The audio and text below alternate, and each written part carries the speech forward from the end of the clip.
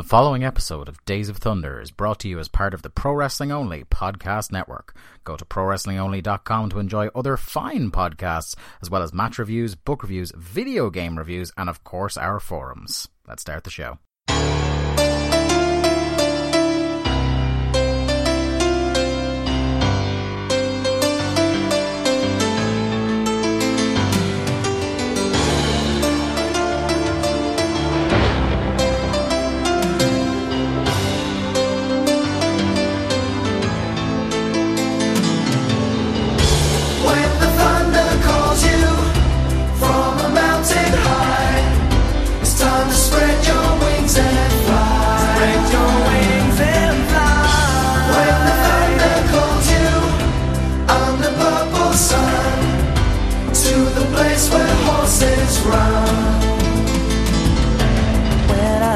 Hello, Thunder buddies and travellers down Thunder Road. It is us, Days of Thunder, the WCW Thunder rewatch podcast that you didn't ask for, but we did anyway, here as part of the PWO Podcast Network. I'm your host, your navigator on Thunder Road, Dave Ryan, and I'm joined by my faithful co-host, Lee Malone. Lee, how are you this evening? I am much improved on the last time we did the show. How are you? You were at death's door, my friend. I was clinging on to life. Thunder pushed me right to the edge, Slamboree was actually. Sorry, it was Slamboree last time, wasn't it? Slamboree, yes. That pushed me pretty close to the edge. But I'm fully recovered. Had a couple of days off work as well, which helped, and fully refreshed and ready for more Thunder. You're ready, you're back in the saddle. That's good to hear. Kicked out at 2 as always. What a pro. I'm good as well. Can't really complain. I'm kind of, I will be complaining quite considerably about the show we had to watch, but other than that, stuff is going well. At the moment, I'm heading off to Glasgow for a day next week to go see Ghost. Oh, nice. With friend of the show, Ian Seaton. Yeah, I'm going to go see them twice in 1 week. I'm seeing them in Glasgow on Monday and then going to see them in Dublin on Wednesday. That should be a good time. And it's actually nicely coincidental that it falls on a week that we aren't recording, because that would have been trying to fit that shit in. We could have just skipped the podcast. I'm a professional. We haven't missed one yet. We actually haven't, Jesus. Yeah, we slightly missed our usual window once because of that one that was an absolute nightmare to edit, but otherwise we've been doing well so far. I can't believe you didn't get it up on time. It's shocking. First time for everything, I guess. Buddy, before we get into the meat and potatoes of the programme, let's talk about some cues that we have A's for. We threw out a tweet there a couple of hours ago before we start recording, saying if anybody had questions, either Days of Thunder related or not, just throw them in the hopper and we're going to answer them. So I think we should tie our first question into what we normally do on the show and talk about what beer we're drinking. Yeah, let's, because our first question here, coming from Jeff at Strong Style Story, one of our podcasting stablemates at PWO, says, does Lee ever drink beers he can pronounce? Lee, what are you drinking this week? Listen, Jeff. Here he is. I am well able to pronounce Tsing Tsao. And if you don't like pronunciation, that's on you. And I'm quite happy with how I pronounce things. Thank you very much. Yeah. Now, as Lee tucks into this lovely pint of Guinness. I'm actually drinking something that's been mentioned a few times on this podcast. I actually put up a picture. Yes. Yeah, one of my faves. One of your absolute faves, and I got it in your honour because I've never had it before. Oh. As I crack it open. And see the way it doesn't spill over for me the way it would for you. No. But then you've gone with a can instead of a bottle. That's my problem half the time. I didn't see any bottles. I just saw cans. Every time I see them, I see cans. Yeah, with that particular one. But leave them in suspense no longer. What is it you're drinking? A Blue Moon Belgian White. Yeah. Love a Blue Moon. Did I pronounce that one correct? You did, yes. See, Jeff, it's only you. Yeah, I was thinking about working you and saying it's actually Blue A Moon. Yeah, no, hang on. Ooh, that's nice. Taste test. That is nice. It's good, isn't it? Yeah. It's crisp. It's crisp. Ooh, I could drink a few of them. Yeah, I'm sticking with citrus myself this week, and I've gone with a brand new beer, because German budget supermarket chain Lidl are actually known for carrying quite a selection of beers that you don't really get in a lot of places. So I've gone with, courtesy of the Hatherwood Craft Beer Company, the Bitter Iron IPA, which is described as a light and golden in colour with a citrus aroma and a bitter finish. So that's what I'm... It's kind of like this podcast, isn't it? Yeah, it's definitely a bitter finish, that's for sure. Very much. Are you on the can as well? Yeah, I do love a citrusy beer or ale. So allow me to do the taste test here. This was only, I think, 129 of my finest euros. That is not bad. I think this comes down to about £2 a can. Yeah, that's quite nice. It has your typical hoppy kind of IPA aftertaste, but like up front there's like a rush of lemon zest. I like that. That's a wake up beer, that is. I might have to take a trip into Lidl this week. Yeah, there's also one that I will probably debut on the next episode that's in the same line, and it's an orange flavoured pale ale. I can't remember the name of that now, but that will probably be my next beer on the show, so look out for that one. The orange would be more up my alley than the lemon. Indeed. Speaking of beer questions, question in from Gary on Graps. Best beer you've ever had at a wrestling show, Lee? I'll let you take this one first. Well, I can tell you what beer it wasn't. It was, do you remember when OTT went all cheap and got in the, I think it was Czech Gold? Yeah. My God. Not even Dutch Gold. Not even Dutch or Danish or... No, this was Czech Gold. And it was possibly the worst can of beer I have ever had, right next to Tennent's. And that's saying something. And they were very rarely chilled, weren't they? Oh, they were always warm, and it was disgusting. And which I find, like, I can tolerate most beers if they're nice and cold, but I think almost all room temperature beer is trash. Yeah, it definitely wasn't that. Best beer I've had at a show. It's a tough one. Yeah, because I don't really drink at shows anymore. Yeah, and this is it. Like, I've had a thing since I was a teenager that, at festivals or at gigs or at wrestling shows, I don't really like. I'll have maybe one or two at most, just to kind of refresh myself. Especially in the days of the Tivoli, where it was just like hotter than the surface of the sun in that building. But yeah, typically I wouldn't. I usually like to keep a clear head and kind of take the whole experience in for myself. That's just the kind of way my brain is wired, and it probably comes from that. Music festivals kind of... I would always timetable myself fairly well that I was getting my value for money going band all day long. And not staggering all day long like most people. Yeah, exactly. Like, I have mates who will go unnamed on this podcast for legal reasons, who, due to a combination of beer and perhaps other substances, did not make it out of the campsite sometimes in the morning. I know there was somebody who was kind of a friend of a friend of a friend who was stuck in a K-hole having taken too much ketamine and basically spent 3 days in the woods at a festival, and we didn't see them until the Monday morning. That's a weekend. Yeah. Right. Drugs are bad, kids. Yeah, they really are. Getting back to our question, I'm gonna cheat on this one a little bit. I'm gonna go for the best beer I've had pre-show.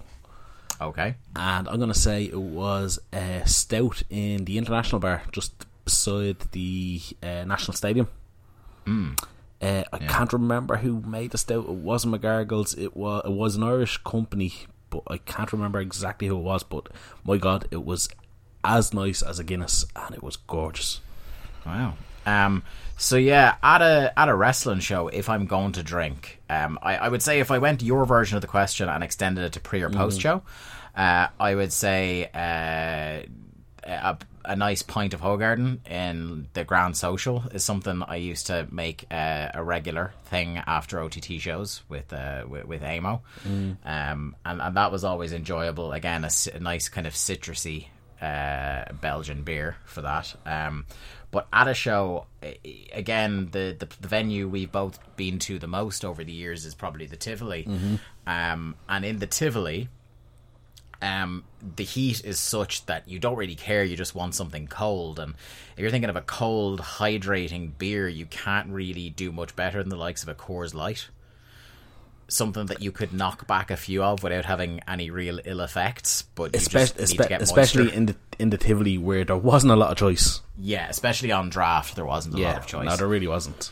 But yeah, no, I think, I really can't think of anything at a show that was actually nice. So something I tagged on to Gary's question here, bending the rules a little, asking my own question. Best pre-show meal you've had?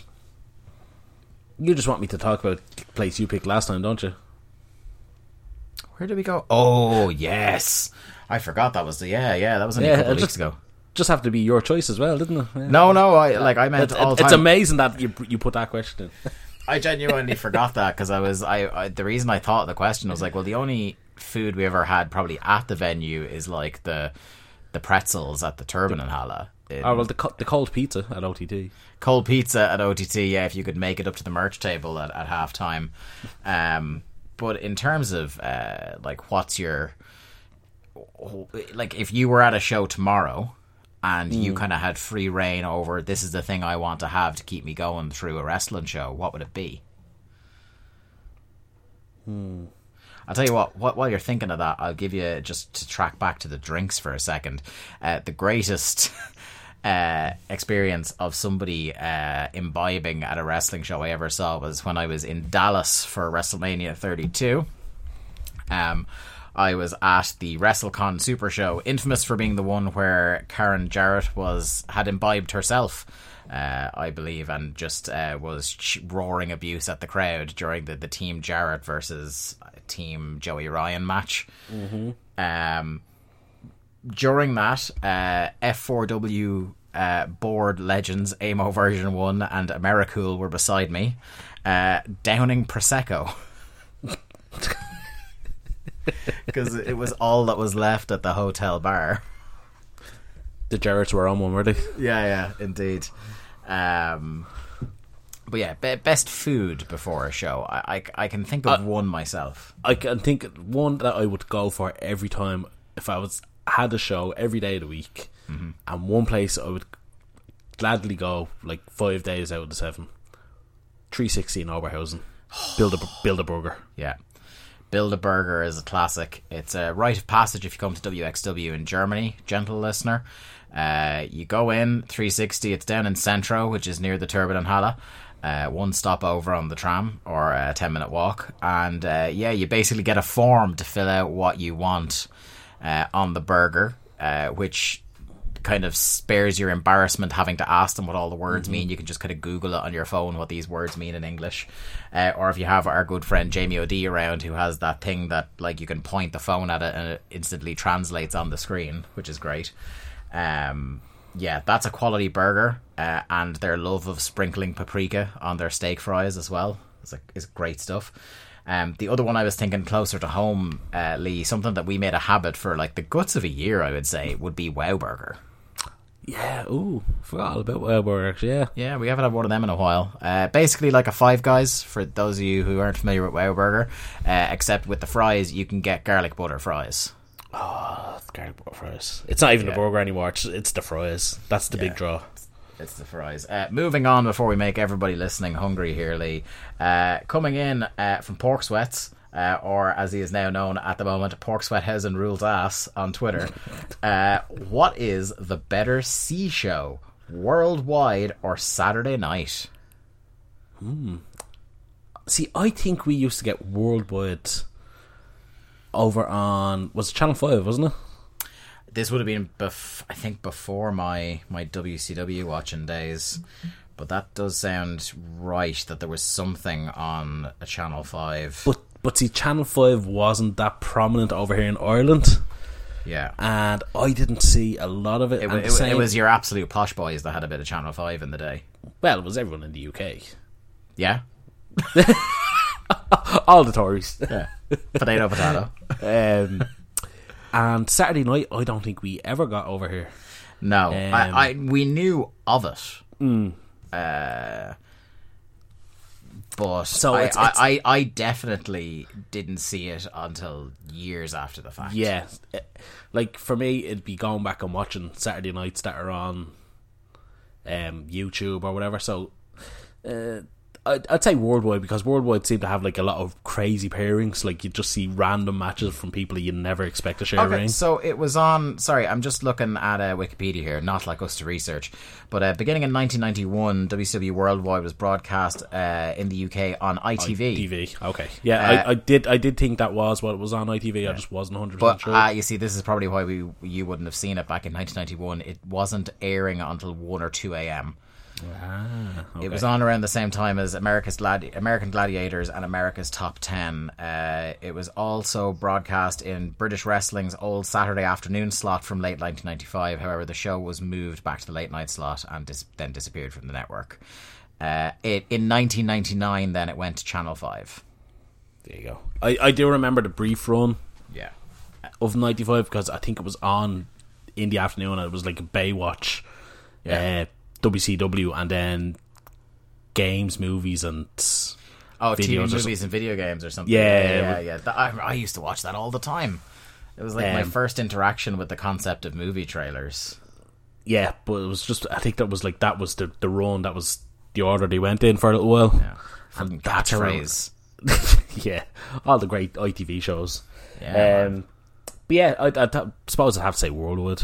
Yeah, you'd have to say that by default. I know from doing our Run of Thunder at the moment, just reading about the matches that are happening, the part of me that loved bad WCW would have fucking loved Saturday night if it was on now.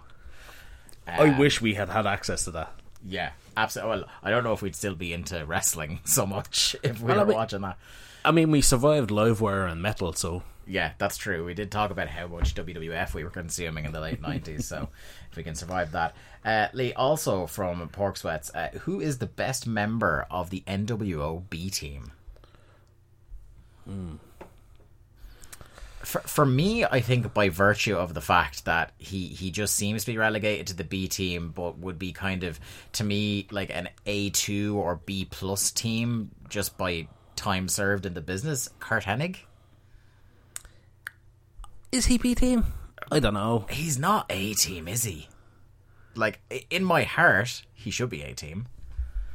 To me, the B team was guys like Stevie Ray, Brian Adams, who else was around? Virgil, Vincent, Mike Rotundo.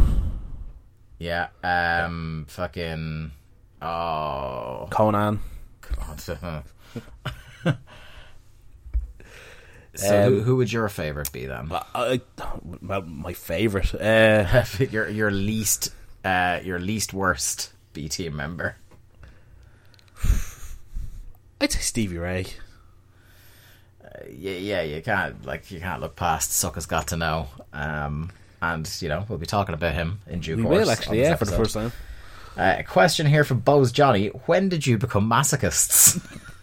After breakfast. Yeah. It's a real psychosis we have in picking to do this show, especially as things start to careen off a cliff. What I love is every time we talk about it with our friends at shows and stuff, and they're just like, why are you doing this? Yeah. We'll get I think the token line we get when people talk to us about the podcast is like, we love the podcast, but we wouldn't dare in a million years actually watch a second of it. I'm glad you're doing it, not us. Yeah, that's basically the gist of every conversation we have with people. I'm like, hey, once we're getting the clicks, I don't give a shit if you're watching it. I'm a publicity whore, what can I say? No, I like, when I think about it, when I got really into WCW, it was already starting to get bad.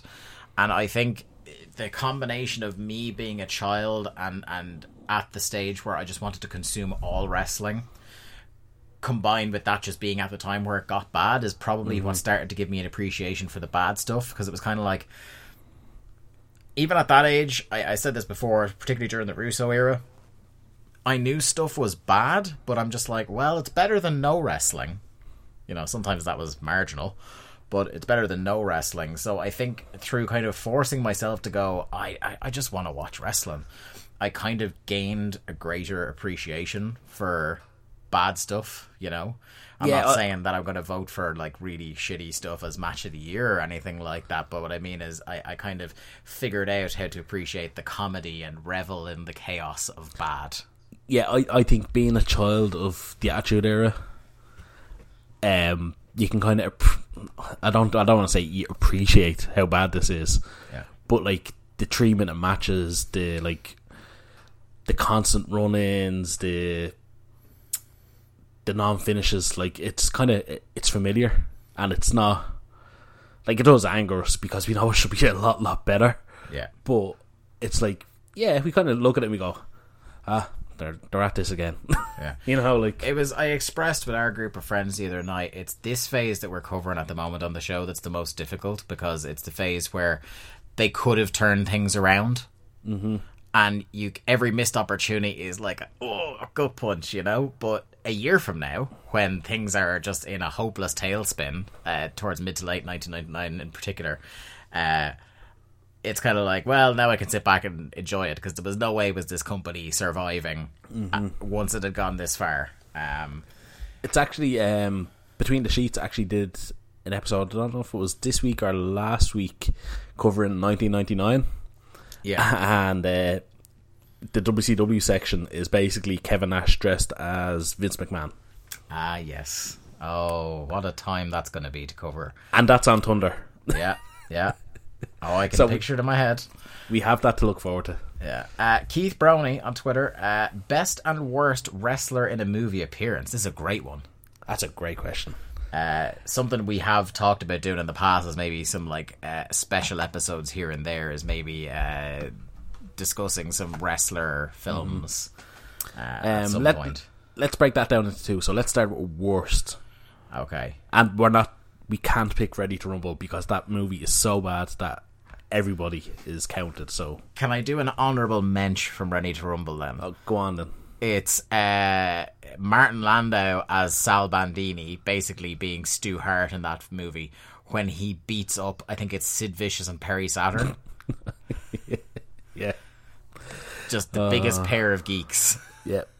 And Sid, at some point during the production or release of this movie, was definitely WCW champion, which is great.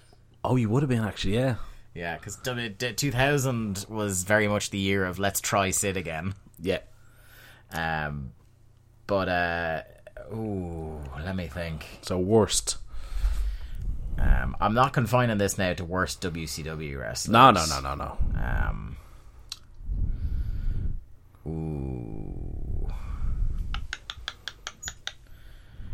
This is a tough one because, like, I have the answer. You go for the answer. Triple H and the Chaperone. Yeah. It'd be hard to look past that. Or like any of those. Is it 12 Rounds movies? Was that the Cena one? That Orton was in the sequel for? Oh, God. I unironically love the first Marine movie. Where just like John Cena is impervious to explosions. Yes. Yeah. It's amazing. Yeah. And what's the back guy is something Patrick or Patrick? What's his name? I'm not looking it up. Basically, the bad guy that is fucking phenomenal in the movie as well. I don't think I've ever seen that thing in full. I've just seen some clips that people pulled to take the piss out of it. You have to watch that movie. Yeah, I was actually thinking there the single worst moment of a wrestler in a film is probably that. What WWE was it a Marine movie where there's like that scene of Dolph Ziggler karate kicking a gun out of Rusev's hand? That was the most recent one, I think. Yeah, it was one of I think the most recent one was the one that had Becky Lynch in it. Oh yeah, so you're the one before that. Yeah. And that one also had Shawn Michaels in it, who would be a contender for worst as well, based on the single clip I've seen. Also, shout out to as worst. Shout out to man legally distinct from Pete Dunne in the Fighting With My Family movie. The guy I haven't seen it. So, like, there's a couple of actual indie guys in it, and there's a guy who looks so like Pete Dunne that I can't believe they just didn't get Pete Dunne. Kip Sabian is in it as just kind of one of the NXT class. Fair enough. Yeah. So there's those. Best is I have a laundry list of stuff. I don't think The Rock counts for this. No, that was going to be my one qualifier. We're not going to count The Rock because The Rock is amazing. So yeah.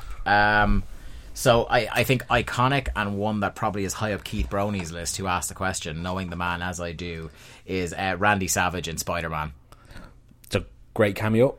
It's the perfect cameo. The bone saw's ready is just it's iconic. Like it's another one from around that time, maybe a little bit earlier. Big Show in The Waterboy. Yeah, I'll give you that. Then of course there's what's the fucking Longest Yard as well? Was it Khali and Goldberg? Khali, Austin, Goldberg. Who else is in it? Is Nash is one of the guards as well. Do you know what's do you know what's a good one? And if you don't know it, this might knock your socks off, because I think it was Mark, our buddy Mark, didn't know this until I pointed it out to him. Do you know of the wrestler cameo in Mad Max Fury Road? No, because I've not seen it. So Mad Max Fury Road is amazing. You should absolutely watch that film, and watch it on the highest resolution TV possible, or if you see it come back to a cinema, it's one of the most like eye-wateringly beautiful films I've ever seen in my life, in terms of like the colour and everything and the way it's shot. But as one of the kind of the post-apocalyptic scary fuckers who is chasing down Max in this movie is none other than the Colossus of Boggo Road himself, Nathan Jones. Wow, that's a cameo. Yeah. Jesus. He's also actually, do you know what one of the best ones of all time is? Kevin Nash in John Wick. Oh, that's a good one. Do you know what? I actually think Kevin Nash is the right answer for best, because he's been in so many movies and he's really good in all of them. Yeah, John Wick, The Punisher. The Punisher, that was one of my shouts. Where he's dressed as like, where's Wally? Was it the Russian? Yeah, he's just called the Russian. And he's Russian in John Wick as well, because he's like Mr. Vic. Obviously Magic Mike. Yeah. He is brilliant in that as well. What else is he in? He's in something else. A guy who really you would think would have been a bigger, just because the charisma he radiates, would have been in more shit by now. Are we counting Batista, seeing as he is now a movie star? I wouldn't count Batista from Guardians of the Galaxy on, but if you want to talk about him in that like Wu-Tang karate movie, I'm all here for it. I haven't seen this Wu-Tang karate movie. Yeah. I can't remember what it's called, but it's like the man with the iron fist or something like that. I can't remember what it's called. Also, bonus shout for The Condemned, Steve Austin's Battle Royale but not movie. That's actually really good in its own little way. Yeah. That was like the it's weird because it's like it was like not a hugely fantastic movie, but resulted in one of my favourite Raw segments of all time with him and Santino. Oh, I briefly remembered it. I vaguely remember, like... Yeah, where Santino was like calling him out for ages about how terrible the movie was, and then Stone Cold showed up and he called him like Cold Stone Steve Austin. Yeah. Oh, that's right. Yeah, I remember that. Yeah, right. and he hit him with the stunner where he went like stiff as a board and did the salute. It's like one of the best stunner bumps, like right up there with like Kurt Angle for best stunner bumps of all time. Obviously, I think we have to mention the original one as well, though. Roddy Piper in They Live. Yeah, absolutely. The iconic line. That goes without saying. Are we going to mention Hogan? No. I mean, I guess you could mention him in Rocky.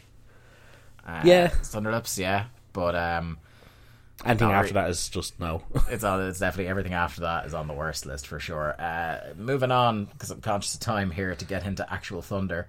But Sarah Forel, one half of Irish Wrestling's Power Couple, asks us, was a 3-count versus Young Dragon series as good as I remember, or was I just young and naive? Sarah, it was great. Yeah, I mean, obviously we're not there yet, but I'm going to say with those 6 people involved, it was probably pretty good. I watched a couple of their matches like not too long ago, like a couple of years ago.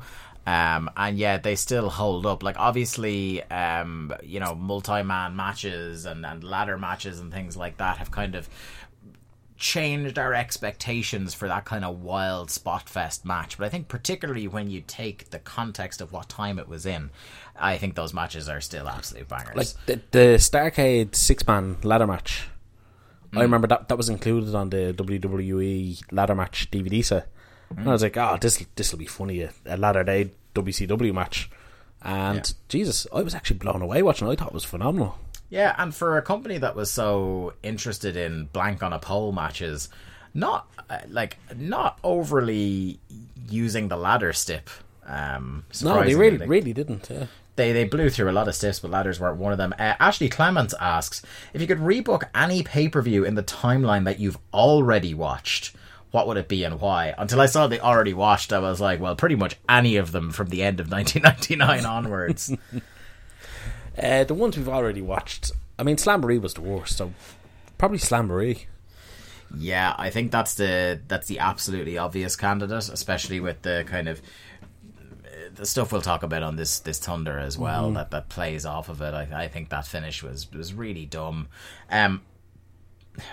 Only for the fact that it was 6 days before, or 5 or 6 days before we started this podcast, I would have probably said Starrcade 97. Starrcade. Like, the fuckery that went on there after building up Sting for so long. And it's not even the rest of the pay-per-view, it's that one match. Yeah. It's that one finish. But anyway, is that... apart from OTT, is there any independent promotions you follow in the UK and Ireland? OTT kind of has an ersatz monopoly in Ireland, so it's kind of the smaller promotions that do run don't run often. They don't really have stories, to kind of follow. They kind of book their kind of like whatever match they can. There are some kind of loose threads of stories going on. In the UK, I used to follow Progress back in its kind of heyday. And the same goes for Rev Pro. I would dip in and out of. Rev Pro were never really the huge storyline promotion as much as the, hey, here's a match, give us money promotion. Here's a New Japan wrestler versus another New Japan wrestler. Yeah, I mean, same with you. Like Progress, I followed for a good bit of time, but then they became Progress that we all shit on now. Rev Pro, never really got into it. I watched match here or there. One that I've travelled for both of those promotions as well. I've gone to a Super Strong Style. I've gone to 2 normal chapters of Progress, and I've been to a Global Wars double header for Rev Pro. And I will say Progress definitely the better crowd. I think the one that we all seem to have has caught our attention is Riptide. Yeah, Riptide is one I'd like to keep up with more, and I'd absolutely love to go see in person. Yeah. And probably 2020, that's getting chalked off the list. I would like to see that. I know I have an open invitation for friend of the show, Sean McGee, to go to a TNT show, but I don't keep up with it, to be honest. That's Scouse TT. Yeah, and I hear, every now and then I hear things about the likes of Tidal. But yeah, again, nothing really, like the stuff we keep up with kind of takes up enough time. The only independent promotion, apart from OTT, that I really keep up with a lot now is Beyond Wrestling over in the States, and that is like to the point now I'm so into that product where I'm like, if I ever go on holidays to the East Coast of America again, I am absolutely taking in a Beyond show if I can make it happen. The White Eagle Club in Berwyn, isn't it? Yeah, or even the, I can't think of the name of the venue in Worcester, or, when they go to the fucking casino they run American Rana out of this year. I'll just take any Beyond I can get. I really, really love that product at the moment. Try and go to the beach show. Yeah. Watch Warhorse nearly kill himself again on a suicide dive. Yeah, that's all the questions for now. Actually, no, sorry, one more. We'll make this quick because of time, but From Cody Sandusky on Twitter, favorite wrestling video game and favorite person to use in said game. I'm going to take this one straight away as the video game guy of the two of us and say No Mercy 64 is the correct answer to that. And I don't really have a favorite person to, like, maybe Shawn Michaels in that, who was an unlockable character. But my favorite thing to do in that game would be to grievously injure Triple H. That was a thing I would constantly do, to the point where, like, you could use the modifications to add scars onto people. So I'd have these big bruising pay-per-view main events with Triple H, and then edit his attire to make it look like he'd been horribly scarred by the violence of the match we had. I mostly used my my created character that I had kind of like copied over from WWF Attitude, and in WWF Attitude you only had a prescribed list of names that you could choose from, and the one I chose was Hardcore, but with a K instead of a C, because that was the period of time we were in. And yeah, I recreated that character as best I could in No Mercy, and his finishing moves were alternatively either the Last Ride Powerbomb, obviously, given the time that it came out, or the Falcon Arrow, which, as anyone will tell you, no one kicks out of. That is true. Do you have an answer for that one? For me, it was, and I'm not just saying this, WCW NWO versus the World. Yeah. Which was on PlayStation, I want to say PlayStation 1? PlayStation 2? I can't remember which. Kid. But yeah, getting to play with like New Japan wrestlers that I was kind of vaguely familiar with at the time, that was a big draw. Yeah, I loved playing the N64, WCW NWO Revenge on the N64. That was another good one. I didn't have an N64, a friend of mine did, so I didn't get to play that one as much. And getting to play as like Aki Man, who was like the dude in like a big kind of Aki coloured jumpsuit, who had, I think he did like a Phoenix Splash as a finish or some shit like that, which like in 1998 was like the craziest shit I'd ever seen in my life, even in a video game. But yeah, I used to love playing around at that game as well. But I kind of remember No Mercy more fondly, because by the time No Mercy came out, I was like, video games had me completely. Whereas when Revenge was at its peak, it was kind of, I'd play a game if I was around a friend's house and he had it, but I wasn't kind of like obsessively buying and beating games at that stage. Thanks everybody for your questions. I thought that was really enjoyable. We might do that again on a kind of like whenever we have a real bad week of Thunder to talk about, I think. Speaking of real bad weeks of Thunder, Lee, strap yourself in. Thunder episode 17, May 21st, 1998, coming to you from Ohio, Cleveland, Ohio. We start the show with a really somber, sepia-coloured flashback of Giant telling Sting he had a choice to make after Slamboree, and then Sting's gormless face from the pay-per-view that we just talked about on the last show. It also showed us how Nash and a pipe made the save for Sting on Nitro, teasing allegiance between Sting and the Wolfpack. Tony kicks off the show announcing a four-man booth tonight, which they never really had an actual four-man booth, but I suppose it's kind of a hot tag system on this four-man booth with Tenay. And Tony is already in the ring to start off the show, which is, I think, like... I appreciate a show that doesn't start in the same formulaic way every week. And kicking off the show and Tony is already in the ring and he's doing the intro to the show while standing in the ring was pretty different. I thought that was very Joey Styles-esque. Yeah. Very Styles-esque. Absolutely. I liked it. I thought it was a nice little change. Like, you can hear him introducing the show without ever seeing him. So all you see is like the rowdy crowd shots, the pyro, all that kind of stuff. And then it just cuts to the ring. And I was like, oh, this is different. I like this. Yeah, it was more like he was the host of the show than the announcer, and he's here to talk to the Giant. Giant comes out, and as he's coming out, somebody hoists up a sign saying the Giant is a fat, goofy, backstabbing caveman, which he can't help but point at.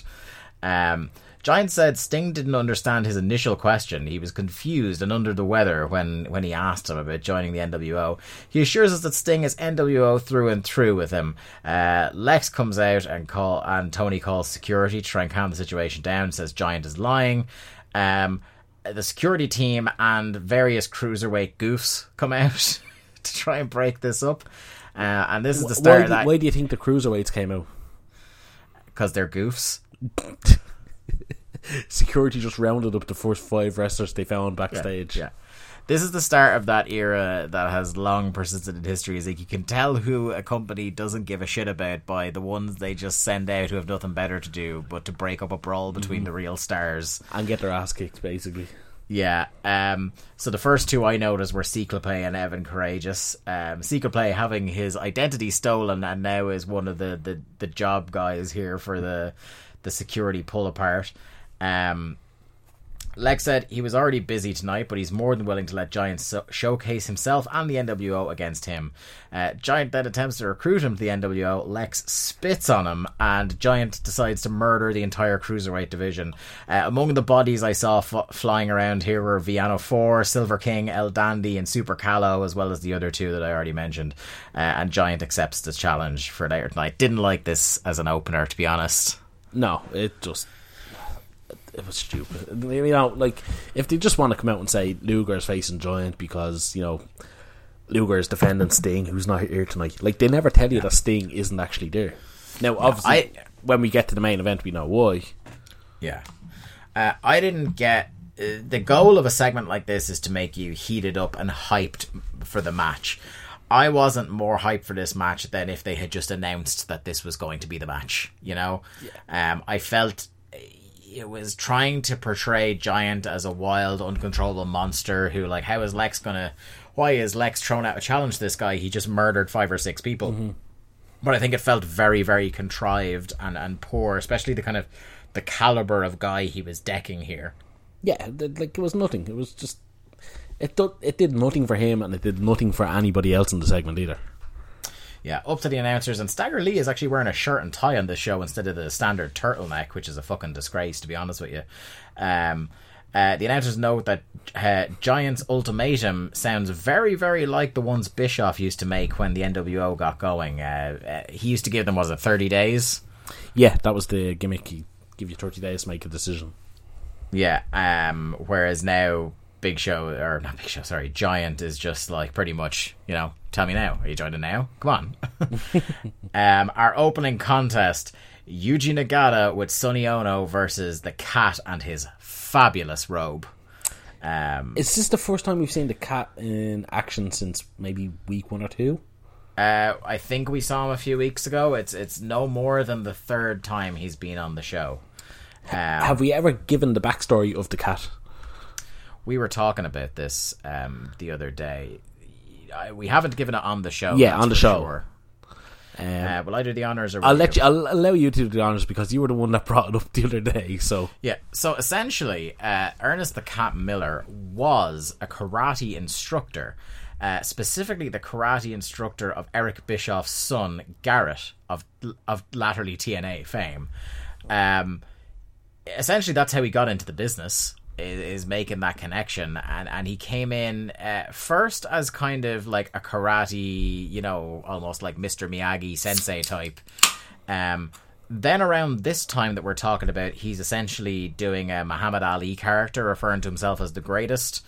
And then kind of as we go further down Thunder Road, he just becomes James Brown but with karate. That's a very kind of spot on description of everything that the Cat became. Yeah, and then he would later go on post Invasion and all that to like very briefly show up in WWF, and was the original or one of the original owners of the Somebody Call My Mama Funkasaurus theme song. Mm-hmm. A dubious honor to bestow on somebody. But at this stage, even though I'm not wild on the Cat, I am wild about his entrance gear here. It's proper, like if you're going to do a Muhammad Ali gimmick, this is like a really kind of ostentatious boxer's robe. Like I wouldn't think twice if like a Floyd Mayweather came to the ring in a robe this ridiculous. White with leopard print trim, a WCW logo on the front, and a big fuck off lion on the back of it. Firmly, we can say at this point, Lee, the martial arts division lives. Strike exchanges early in the match. Nagata hangs Cat on the ropes, distracts the ref as Sonny chokes him on the ropes, but chokes him like the wrong way around, where usually you get the guy with his throat against the rope and you pull down, but this is like the back of his neck was on the ropes and he kind of pulled. It was really fucking awkward. Sonny Onoo's not good at anything. Speaking of which, Nagata throws Cat to the outside and Sonny sticks the boots into him. A lovely smooth knee bar attempt from Nagata on the Cat here. Nagata works over the knee a bit more and Cat makes a comeback, but at least briefly here, he's actually fairly credibly selling the knee, to the point where it actually looks like he's blown it out. There's a really awkward power slam where the timing is just wrong on it. The Cat is hobbling around the ring and kind of really selling that anything he's doing seems to nearly buckle him. But then just like all of a sudden he snaps out of it and he hits his rebound roundhouse Mirko Krokop style kick off the third buckle and just beats him. What I called it was like a springboard disaster kick, like Cody Rhodes would do.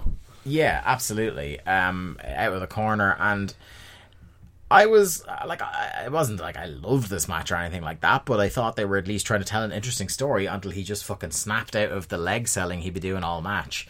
I thought that was really poor and something that people criticize WWE for nowadays, where guys like will sell a limb for 20 minutes and then, it's time to go to the finish, I better suddenly hulk up and become invincible. Didn't like that. To see him like spend whatever it was, whether it was 4 or 5 minutes, whatever it was, kind of stumbling around, the leg is no good, and then he just springs to the top. Like, it's ridiculous. Yeah, and here was I thinking, oh god, like, well, at least that'll be the worst match we see in this show. Ha ha ha. Oh, Jesus. We have a flashback then to Nitro and Savage confronting Piper over the finish of the match on the pay-per-view. More of that as we come on through the show, unfortunately. Saturday night. I was just going to say, can I just say, those cutaways... Oh, they were dreadful. I know I said, I think it was the last Thunder episode, that they actually they added to the show and kind of filled you in on bits you missed. These ones added nothing. No, because they weren't showing enough context to understand why anything was happening. What they would do is they would show the preamble for an important bit of information, and then as soon as the important part of the segment was about to happen, they cut off and went back to Thunder. It was fucking maddening, and it happened about a half dozen times on this show. I hated it. Yeah, it was very annoying. They may as well have just given us no context and shown nothing. No, you know what I mean? Just went to ads. Just go to a fucking ad. Like, you don't need to show us those bits.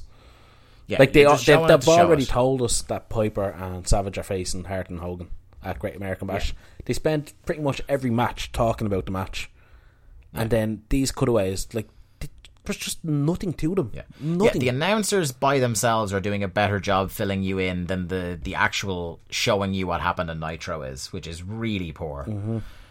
It's a testament to like how, God bless the commentators, they were really trying to struggle upstream on these shows. They were really doing the Lord's work, trying to keep you anywhere within like an arse's roar of a clue of what was going on.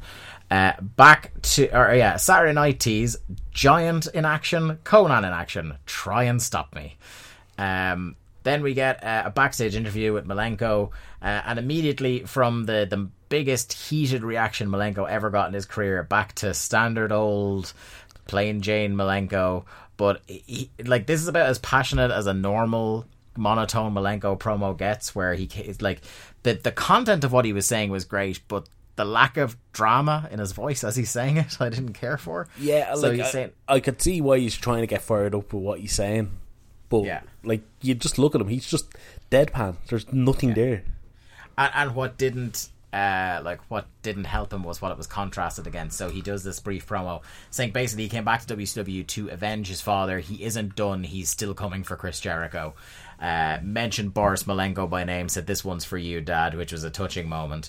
And then it cuts to Jericho, the charisma of 20 men, throwing just a fabulous tantrum.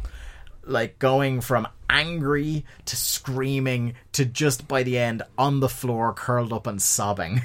He just by the end it's just saying, "I'm the champion." Yeah, it's phenomenal the way he goes from so angry to upset to just almost denial, just talking to himself. It's safe to say, like a lot of weeks, the Jericho portion of the program is the absolute undeniable highlight of the show. Oh god, look, there's nothing else on the show worthwhile except Chris Jericho. Yeah. And this Jericho segment coming up has a couple of more of the iconic things you remember from 90s Jericho. Mm-hmm. So Jericho emerges with his conspiracy victim sign. So yes, it's the start of that thing. And he's wearing an outrageous denim vest as he's doing it. He gets on the mic, says he apologizes for the propaganda we just saw and that we won't see it again. He says he's here to tell us of a humongous conspiracy, and I love Jericho's use of certain words, humongous being one of them. I was already laughing when he just said humongous. He said it's the scale of I believe it's the 1918 Black Sox, the Roswell incident, and the assassination of JFK himself. So that is quite a conspiracy. He calls out JJ Dillon and says he has a list. And I was like, oh my god, it's the list. He was doing the list bit this far back between the 1004 holes and this clipboard, which was very reminiscent of his WWE list in appearance. So he has a list of participants in the Battle Royal and that Dean Malenko wasn't on it. He says the fix is in and he demands JJ Dillon come out and give him the belt back. Tony is incensed by this and starts burying Jericho, saying JJ Dillon isn't here, and everybody in the back knows that. If JJ Dillon is here, everyone knows. Jericho knows that JJ Dillon isn't here. He's a coward, basically. Do you know what? Jericho's fucking brilliant during this. He's unreal. And do you know what? You can't argue with his logic either, because it does make a bit of sense. And that's the best heel. There's he's the being kernel ridiculous. Of truth. He's being ridiculous, and you know he is. And he's not getting his title back. But you can also see his argument. It is logical. He's being obtuse and he's being difficult, but at the same time, there's the kernel of truth that I guess he did technically get screwed. It's just we don't care because he's the heel. Then we have Jericho versus Super Calo. Jericho looking extra angry and vicious, laying in strikes and kicks.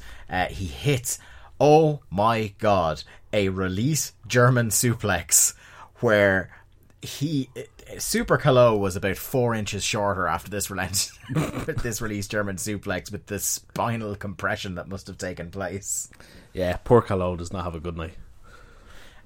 He then he attempts to do a lion salt similar to Jericho's, or he misses a lion salt.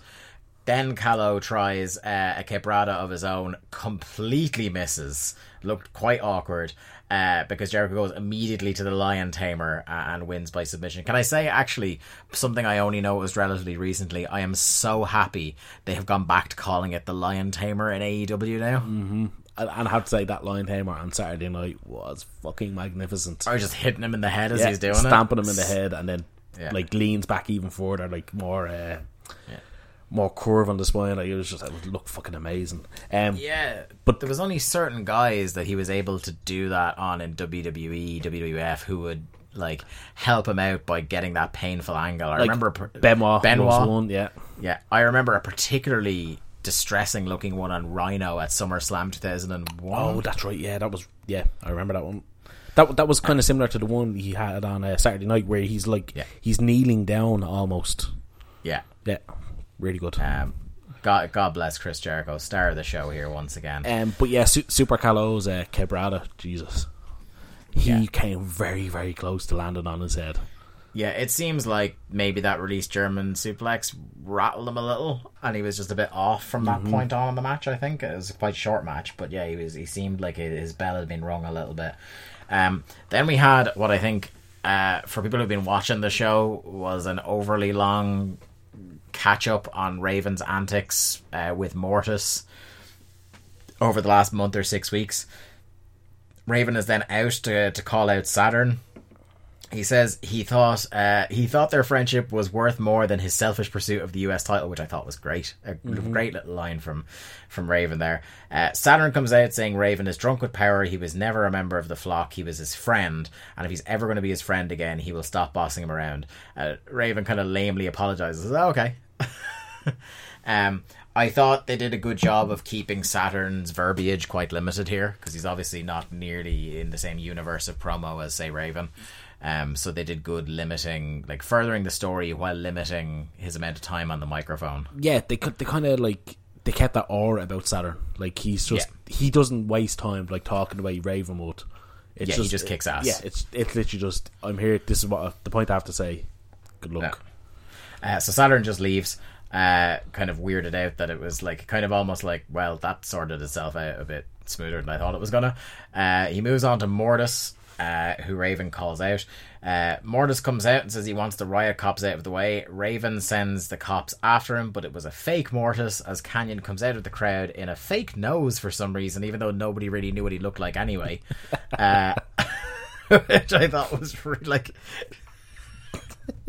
I'm sorry, the more I think about it, the more like, dude's fucker's been wearing a mask for God knows. No one knows what he looks like. No, it's like, sure, even on the video package they tried to make out, remember that fan attacked Raven or pulled Raven out of the ring? Yeah, they put that in the video package to make it seem like this was part of the story. This is just a thing that happens. Yeah, like and the fake nose as well was like completely different colour to the rest of his face. I could not believe it. But he lays Raven out in a flash, and he's gone again. With the great, I always liked that move, the downward spiral. I thought that was a great finishing move.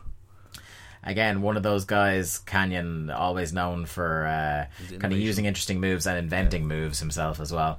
Another useless flashback, Piper and Savage. Piper telling him that he didn't know it was Bret that hit him, and he's going to make a decision as commissioner. And then it just, right before he says what the decision is, just cuts off again. I think in their heads they thought if we piecemeal these flashes from another show, then they'll keep watching this show. But to be honest, it was more like, oh well, they'd probably just watch Nitro and skip Thunder. Yeah, because nothing that happens on this show ultimately matters, which is it's maddening to say as we're halfway through the show, but it's like it just doesn't matter. Jim Neidhart versus Fit Finlay. This is at pretty much the exact halfway point of the show, as you said, Lee. And I had counted in the first hour, I think it was 14 segments, only 3 of which are matches. There was 14 segments. Yeah, if you include like the WCW Saturday Night Tease and stuff like Christ. That, it's in or around 14. Stagger Lee is back now, saying that all he saw backstage after that last segment was a blur of a man he could not identify running out of the building. He wouldn't have been able to identify him, Lee, if he was walking past him. Nobody one knows what Canyon looks like. What the fuck is this? Yeah, it makes the only man sense. in the company. The only man in the company, like, you would notice more if he put the mask back on. Like, and it's obvious that Raven doesn't know who he is because, as we know down the line, it turns out that Canyon was a childhood friend of Raven. Yeah. No one knows who this fucker is. Like, the only way you would know it was him is if he walked past you with the mask, and even that could have been the fake Mortis. It's like the Eric Rowan and the fake Eric Rowan on SmackDown. Yeah. Oh my god. Lee puts over, this is cool, Stagger Lee doing a bit of digging, do a bit of research. He's putting over Jim Neidhart as a powerful athlete in his own right, a former AAU shot put champion. I will say the only thing that he was thrown about in this match was his enormous gut that he had at this point. Like, once he took the singlet down, I was like, oh Jim, that was a bad choice for you. Yeah, this fucking sucked. Why are we getting an Anvil singles match in 1998? Yeah, it wasn't long, and Finlay didn't look happy to be there. He walks into an uppercut at one point, and Brain absolutely buries him for it. Tony's like, walks into an uppercut, and Brain just roars, what an idiot. Which he had also been doing when they were in that feud with Hennig and Rude. He was just constantly calling Bulldog and Anvil idiots, which they are, by all accounts. Absolutely. Tombstone from Finlay for the quick win here. Tony is on the ramp announcing that after all the shenanigans, the WCW Championship Committee has named Booker T the number 1 contender to the television title, at which point Benoit comes out to Booker T's music. What a contrast that was. Booker T's music and fucking stone-faced Chris Benoit walking out. Can you see Benoit doing the pump it up Oh, it was fucking weird. It was like one of those things, you see the videos go around where somebody has edited one of the WWE games to have like Undertaker come out like the Funkadactyls or something like that. Yeah, or Brie Bella, yeah, some shit. That's what it felt like. So he comes out, he's livid with the committee. Said he's demanding to speak to the horse's head, which is not a turn of phrase. Horse's head is the thing the mob do in The Godfather. They cut the horse's head and leave it in your bed. Like, the horse, you want to hear it from the horse's mouth, is what he was going for. Booker T comes out and says he respects the hell out of Benoit, but he isn't afraid of him. The decision was made and they both had to live with it. Benoit says, you're number one contender, you get what you deserve. And I was like, oh, that's a tease from attacking him later on down. Like, no, he just attacked him fucking straight away. And I love that Booker watched him back away, like, 5 feet? And then went, he's far enough away now, I can turn around. Yeah. And then who should show up for his Thunder debut but Stevie Ray, the future legend. When I think of Thunder, iconic stars of Thunder, Lee, I think Stevie Ray. And do you know what's funny? This is going to be the start of the tease now of Stevie Ray. Mm-hmm. And it's basically repeating the Steiners angle. Yeah. And how long ago was that? 2 months? 2 months, yeah. Look forward to Stevie Ray. If you haven't watched Thunder, as I have watched Latter Day Thunder, this man becomes the third man on commentary eventually. Actually, I think he becomes just a colour commentator at a certain point. He definitely speaks enough to be considered the colour commentator, even if he's supposed to be the third commentator, and it is horrendous. But I love it nonetheless. He's here, and in one of the kind of the most kind of decent Stevie Ray bits, he says, like, dude, we're from Harlem, you don't let people punk you out, you need to go backstage, you need to step it up, which is a good kind of like getting Booker all G'd up to kind of pick a bone with Benoit. Blink and you'll miss it, but at the start of this next segment, behind the 3 kids in the Goldberg t-shirts, there is a man with the greatest mustache I may have ever seen in my life. Like, it's full Kurt Russell Hateful Eight, like massive fucking broom handle mustache going on in the background here. He pops up, I think, in this next match on the hard cam as well for again, blink and you'll miss it. But this was a choice in 1998, let me tell you. Fair enough. I did not see this guy at all, so it's almost worth rewinding. Flashback to Nitro. And Hogan is lapping it up about how where he goes, the money and the talent goes, and then introduces Scott Hall. As soon as he introduces Scott Hall, fucking cuts back to Thunder. Fuck's sake. Like, the big angle coming off the pay-per-view. And that's the only thing we're going to get for the night, basically. Yeah, but I will take 100 video packages being cut off halfway through before I'll take this next match again. Bryan Adams versus Jim Duggan. Jesus fucking Christ. What did we do to deserve these 2 matches back-to-back? This match is the slowest piece of shit match I may have seen on this show so far. Straight away, this may be one of the worst matches I've ever seen. Yeah. Straight away, the fucking state of the shoulder tackle that Duggan knocks Adams out of the ring with. It's like he walks into him and Adams bumps halfway across the ring and out of the ring like he'd just been hit with a nuclear warhead. Like, fucking absolutely shit. I did like Lee Marshall trying to sell this as there'd be no high-tech wrestling. Yeah, that is for sure. No shit, that's his version of bowling shoe ugly, I think. The one good spot of this match is when they go to the outside and Duggan smacks Adams off the steps. He turns around because Vincent is coming up behind him, and he actually cracks Vincent with a decent looking left hand. And Vincent's sell of this by going kind of like Santino we were talking about earlier, going stiff as a board and dying. It was the highlight of the match by far. That's Soul Trading Jones for any AEW fans. Oh, what a video package. Better than this whole show, that's for sure. I'd watch that video package for 2 hours straight instead of watching this fucking show.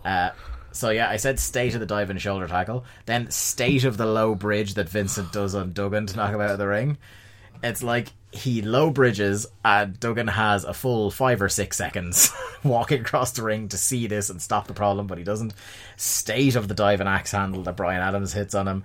A terrible back and forth. And then Adams just choke tosses the referee for the DQ. Why did he do that? Why? And then, like, after the bell, it just keeps going like it had never happened. And there's, like, the slowest ever, I'm going to swing a punch and you're going to duck and then you're going to hold me in place when the other guy goes to hit me. When Duggan attempts to swing at Vincent. Adams accidentally clocks Vincent in the most predictable spot of the whole night. Duggan tries to ground and pound and gets stuck in the ropes. He goes Like to idiot. throw a punch and his arm gets caught in the rope. How can one This person... man had been wrestling for decades. How can he be this uncoordinated? He wasn't that old. Oh, my. Like, this man wrestled in WWF in, 2008? Yeah. Adams fights back, gets the 2x4, goes to swing at Little Nate, misses.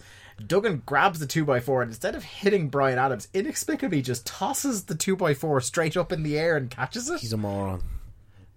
And he just bails. In storyline, this man is a fucking moron. Yeah. Flashback to Nitro, to Lee's favourite wrestler, Bret Hart. He says you can't put a loss in his column. Reversing decision because he won the match in the middle of the ring. Except he didn't. Yeah, he didn't. He cheated. Then we had Van Hammer versus Saturn, the forgotten sons of the flock, in a match here. Saturn immediately starts throwing body shots, which look really good, and Hammer responds by throwing much worse punches. Van Hammer got way too much of this match, considering Saturn is the one they have plans for. There was a match, and Van Hammer was in it. Therefore, there was way too much Van Hammer in the match. Very true. All he should do is, like, if he's going to do anything, interfere spots where he whops people with stop signs is perfect for me. What was up with Van Hammer's jeans in this match? What was up with a lot of things in this match, Lee? The jeans were one. The attempt at an inverted suplex from Van Hammer was horrific. He got him over, but just about. And an Alabama Slammer that lacked so much intensity that it was very much reminiscent of when Giant gave Hogan the world's gentlest choke slam. Reese is up on the ropes, distracts the ref while Raven comes in, hits the even flow on Hammer. Saturn says he doesn't need Raven's help. Raven goes, you do! And then he picks up Hammer and nails him with a DVD for the 3. I didn't like the match, but the bit where it kind of like Raven is in now and trying to help out Saturn to prove that they're friends, but they're not really, he's just using them thing. I think that part was good. Yeah, there's a little bit of intrigue between Saturn and Raven, basically. I bet you can't wait for the Van Hammer Reese feud. Oh, I'm on the edge of my seat, my friend.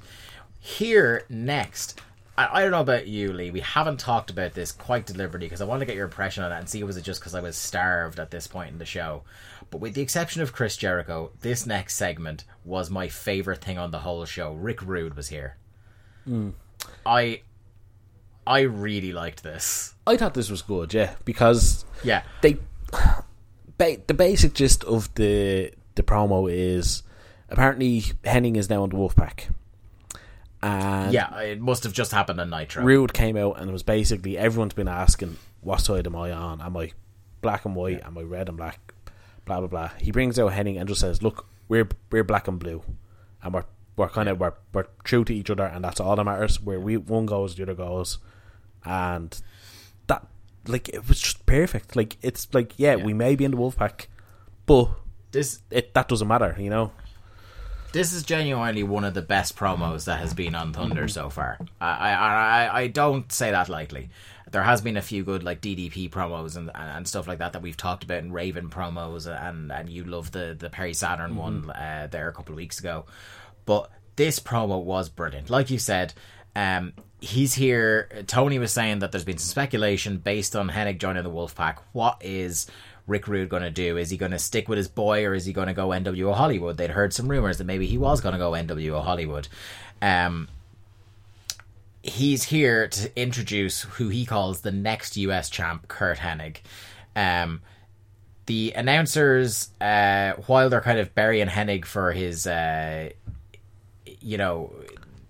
putting himself as the number one contender for the US title, the announcers like, Jesus, you don't want to put yourself in Bill Goldberg's crosshairs, is basically the tone of what they're saying. But Brain, kind of like paying back to some continuity of being associated with the man, puts over Hennig absolutely huge as a star. Just says like Goldberg has to lose eventually, basically insinuating that like, who better for him to lose to than Kurt Hennig. It's brilliant.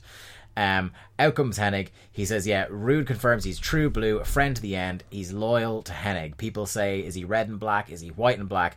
When he and Hennig get together, the only colour you'll see is black and blue, which is a great little line.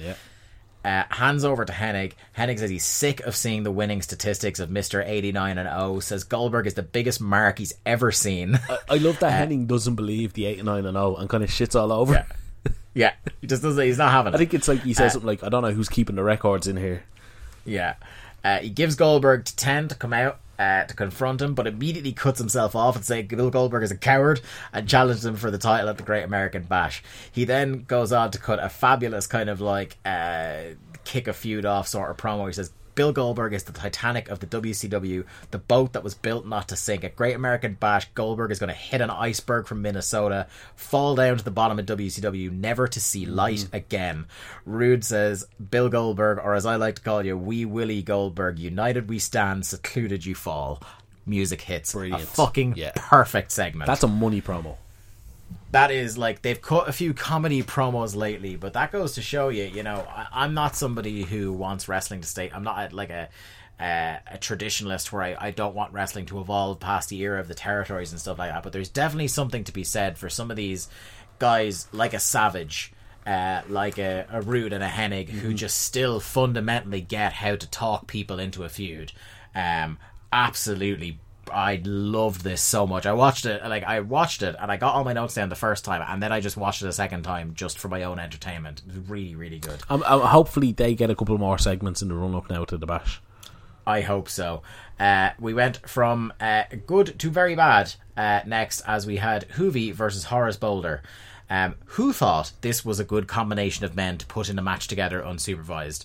The most awkward man in the cruiserweight division and a man with 400 left feet.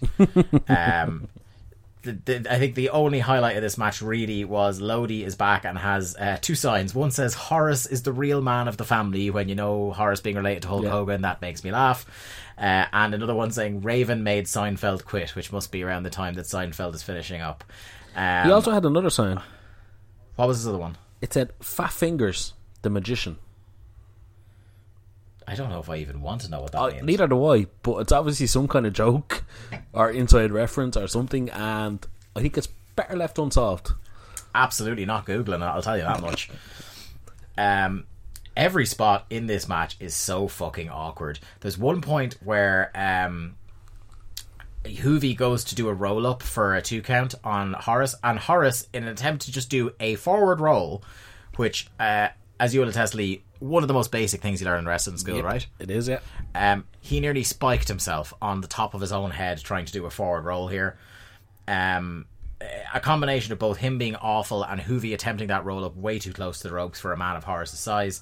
Horace goes to the outside when the ref is distracted, so in comes Reese. When Reese comes in, Hoovy is so completely out of position that he had to pretend that he didn't see Reese and continue on with his spot. The 7'4" guy that's getting into the ring.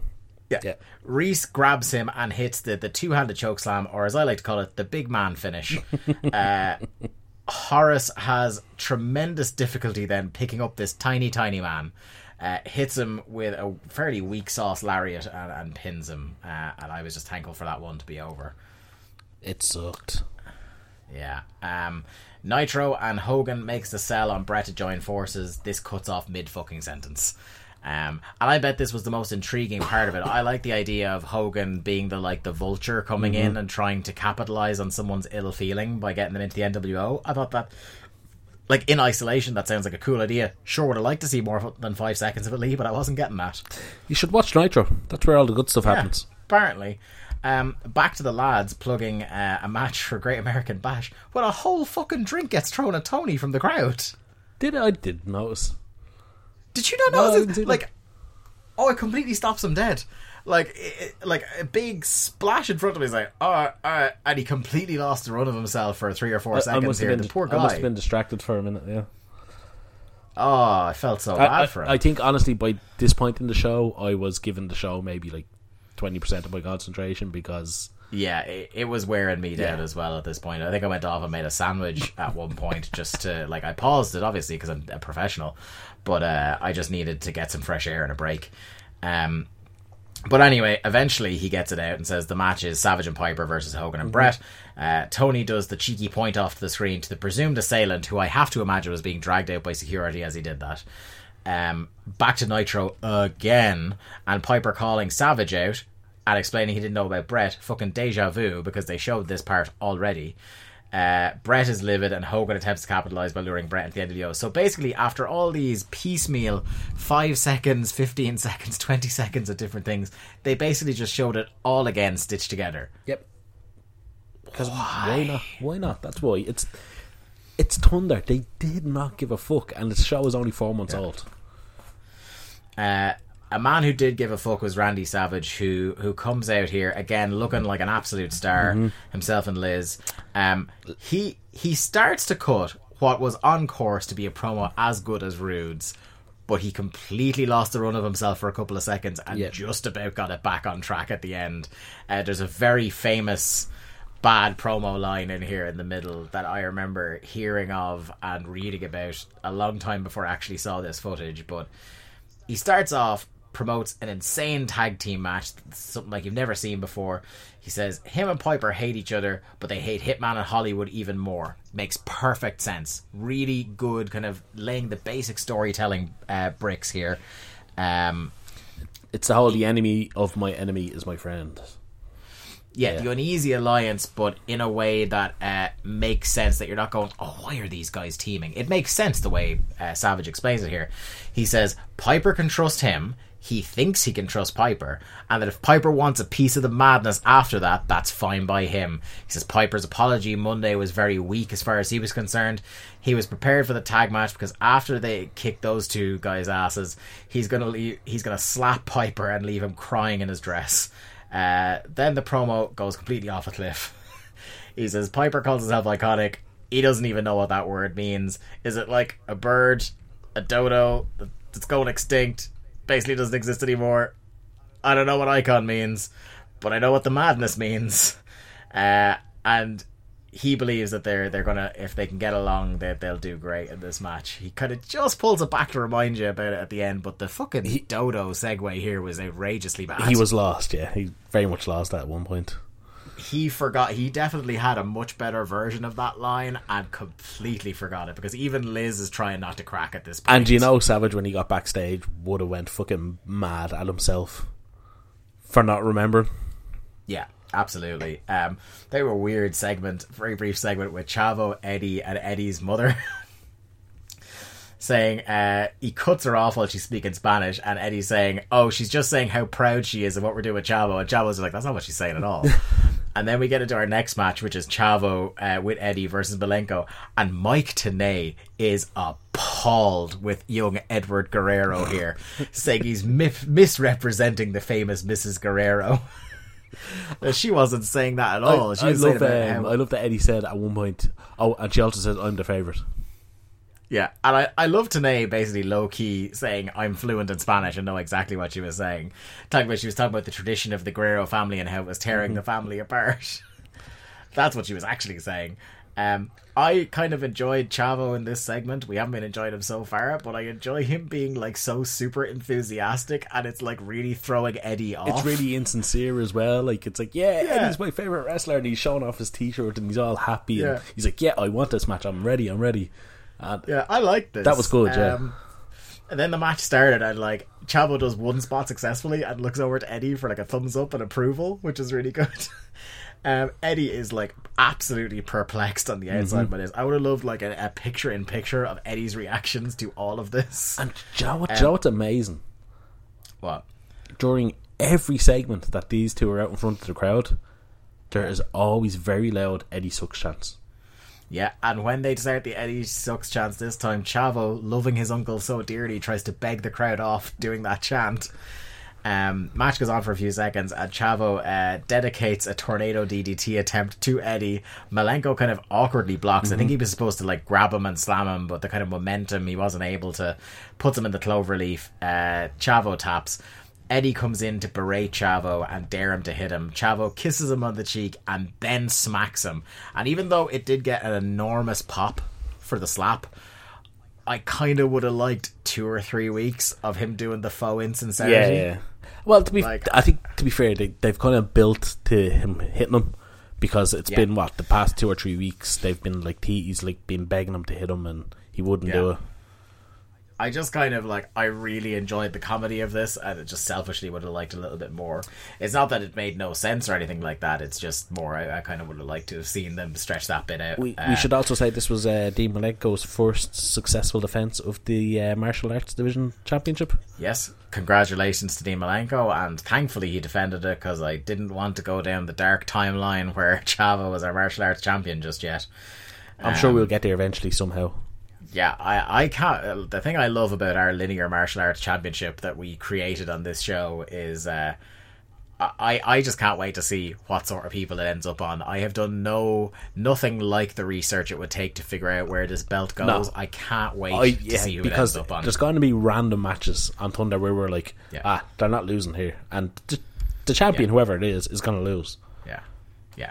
Our only criteria, by the way, for the Martial Arts Championship, for those of you who don't know from an early episode, was a championship we instituted for the Martial Arts Division that they mentioned for maybe 1 or 2 weeks and never talked about again. So whoever won our first Martial Arts Division match that we declared on the programme, they were the inaugural Martial Arts Champion. It was Prince Ikea. Who was it? It was Prince Ikea, the Flat Pack Sovereign. Was our first champion. Then Jericho beat him. Our only criteria is it has to be a singles match. If it's a singles match with the linear martial arts champion, it is a martial arts championship match. And then Ikea was defeated by Jericho defeated by Malenko. So Malenko is our current linear martial arts champion, so I'm excited to see where this goes. Battle Royals multi-man matches don't necessarily count unless Malenko himself is pinned in this case. Our main event of the evening. God, I wish it weren't. Do you know how long was left on show when this main event got to the ring? Based on how long it went, all of about 5 minutes. 3 minutes. 3 minutes. There's 3 minutes left on the show when they got into the ring. And boy, they fit a whole lot of nothing in here. It's a very 80s territory, babyface trying to take down the Giant, where he's doing his kind of running in, trying to attempt a clothesline to topple Giant sort of stuff. Real kind of territory shtick. Real cringy in 1998, I think. Giant is responding here by trying to do some Raslin, including like a side Russian leg sweep, which looks absolutely fucking dreadful. Lex finally gets him down and starts insinuating he's going to go for the torture rack when Sting, big air quotes, comes out to attack him. Lex dumps him out. Bell rings for a DQ. Giant hits a massive choke slam. It's clearly not Sting. You know, from minute one, it's clearly not Sting. And it's different. And what I like was build. The announcers clearly said it's not Sting. Yeah. So I remember the NWO Sting thing, and I remember it was terrible, right? The thing I do not remember is how immediately the commentators were just burying it. See, they didn't in 96. Yeah. In 96, he actually resembled Sting to a degree. Yeah. The two intermittent years have not been great. At this point, he looks nothing like Sting. Yeah, like pretty much immediately, Tony and Staggerly are like, that's not Sting. Yeah. Like, not even entertain it for a second. But Heenan, God bless him, it's just like for devilment. I think it is. Which I love. How can we be sure, or something like that? He says at one point. Yeah, how can we be sure?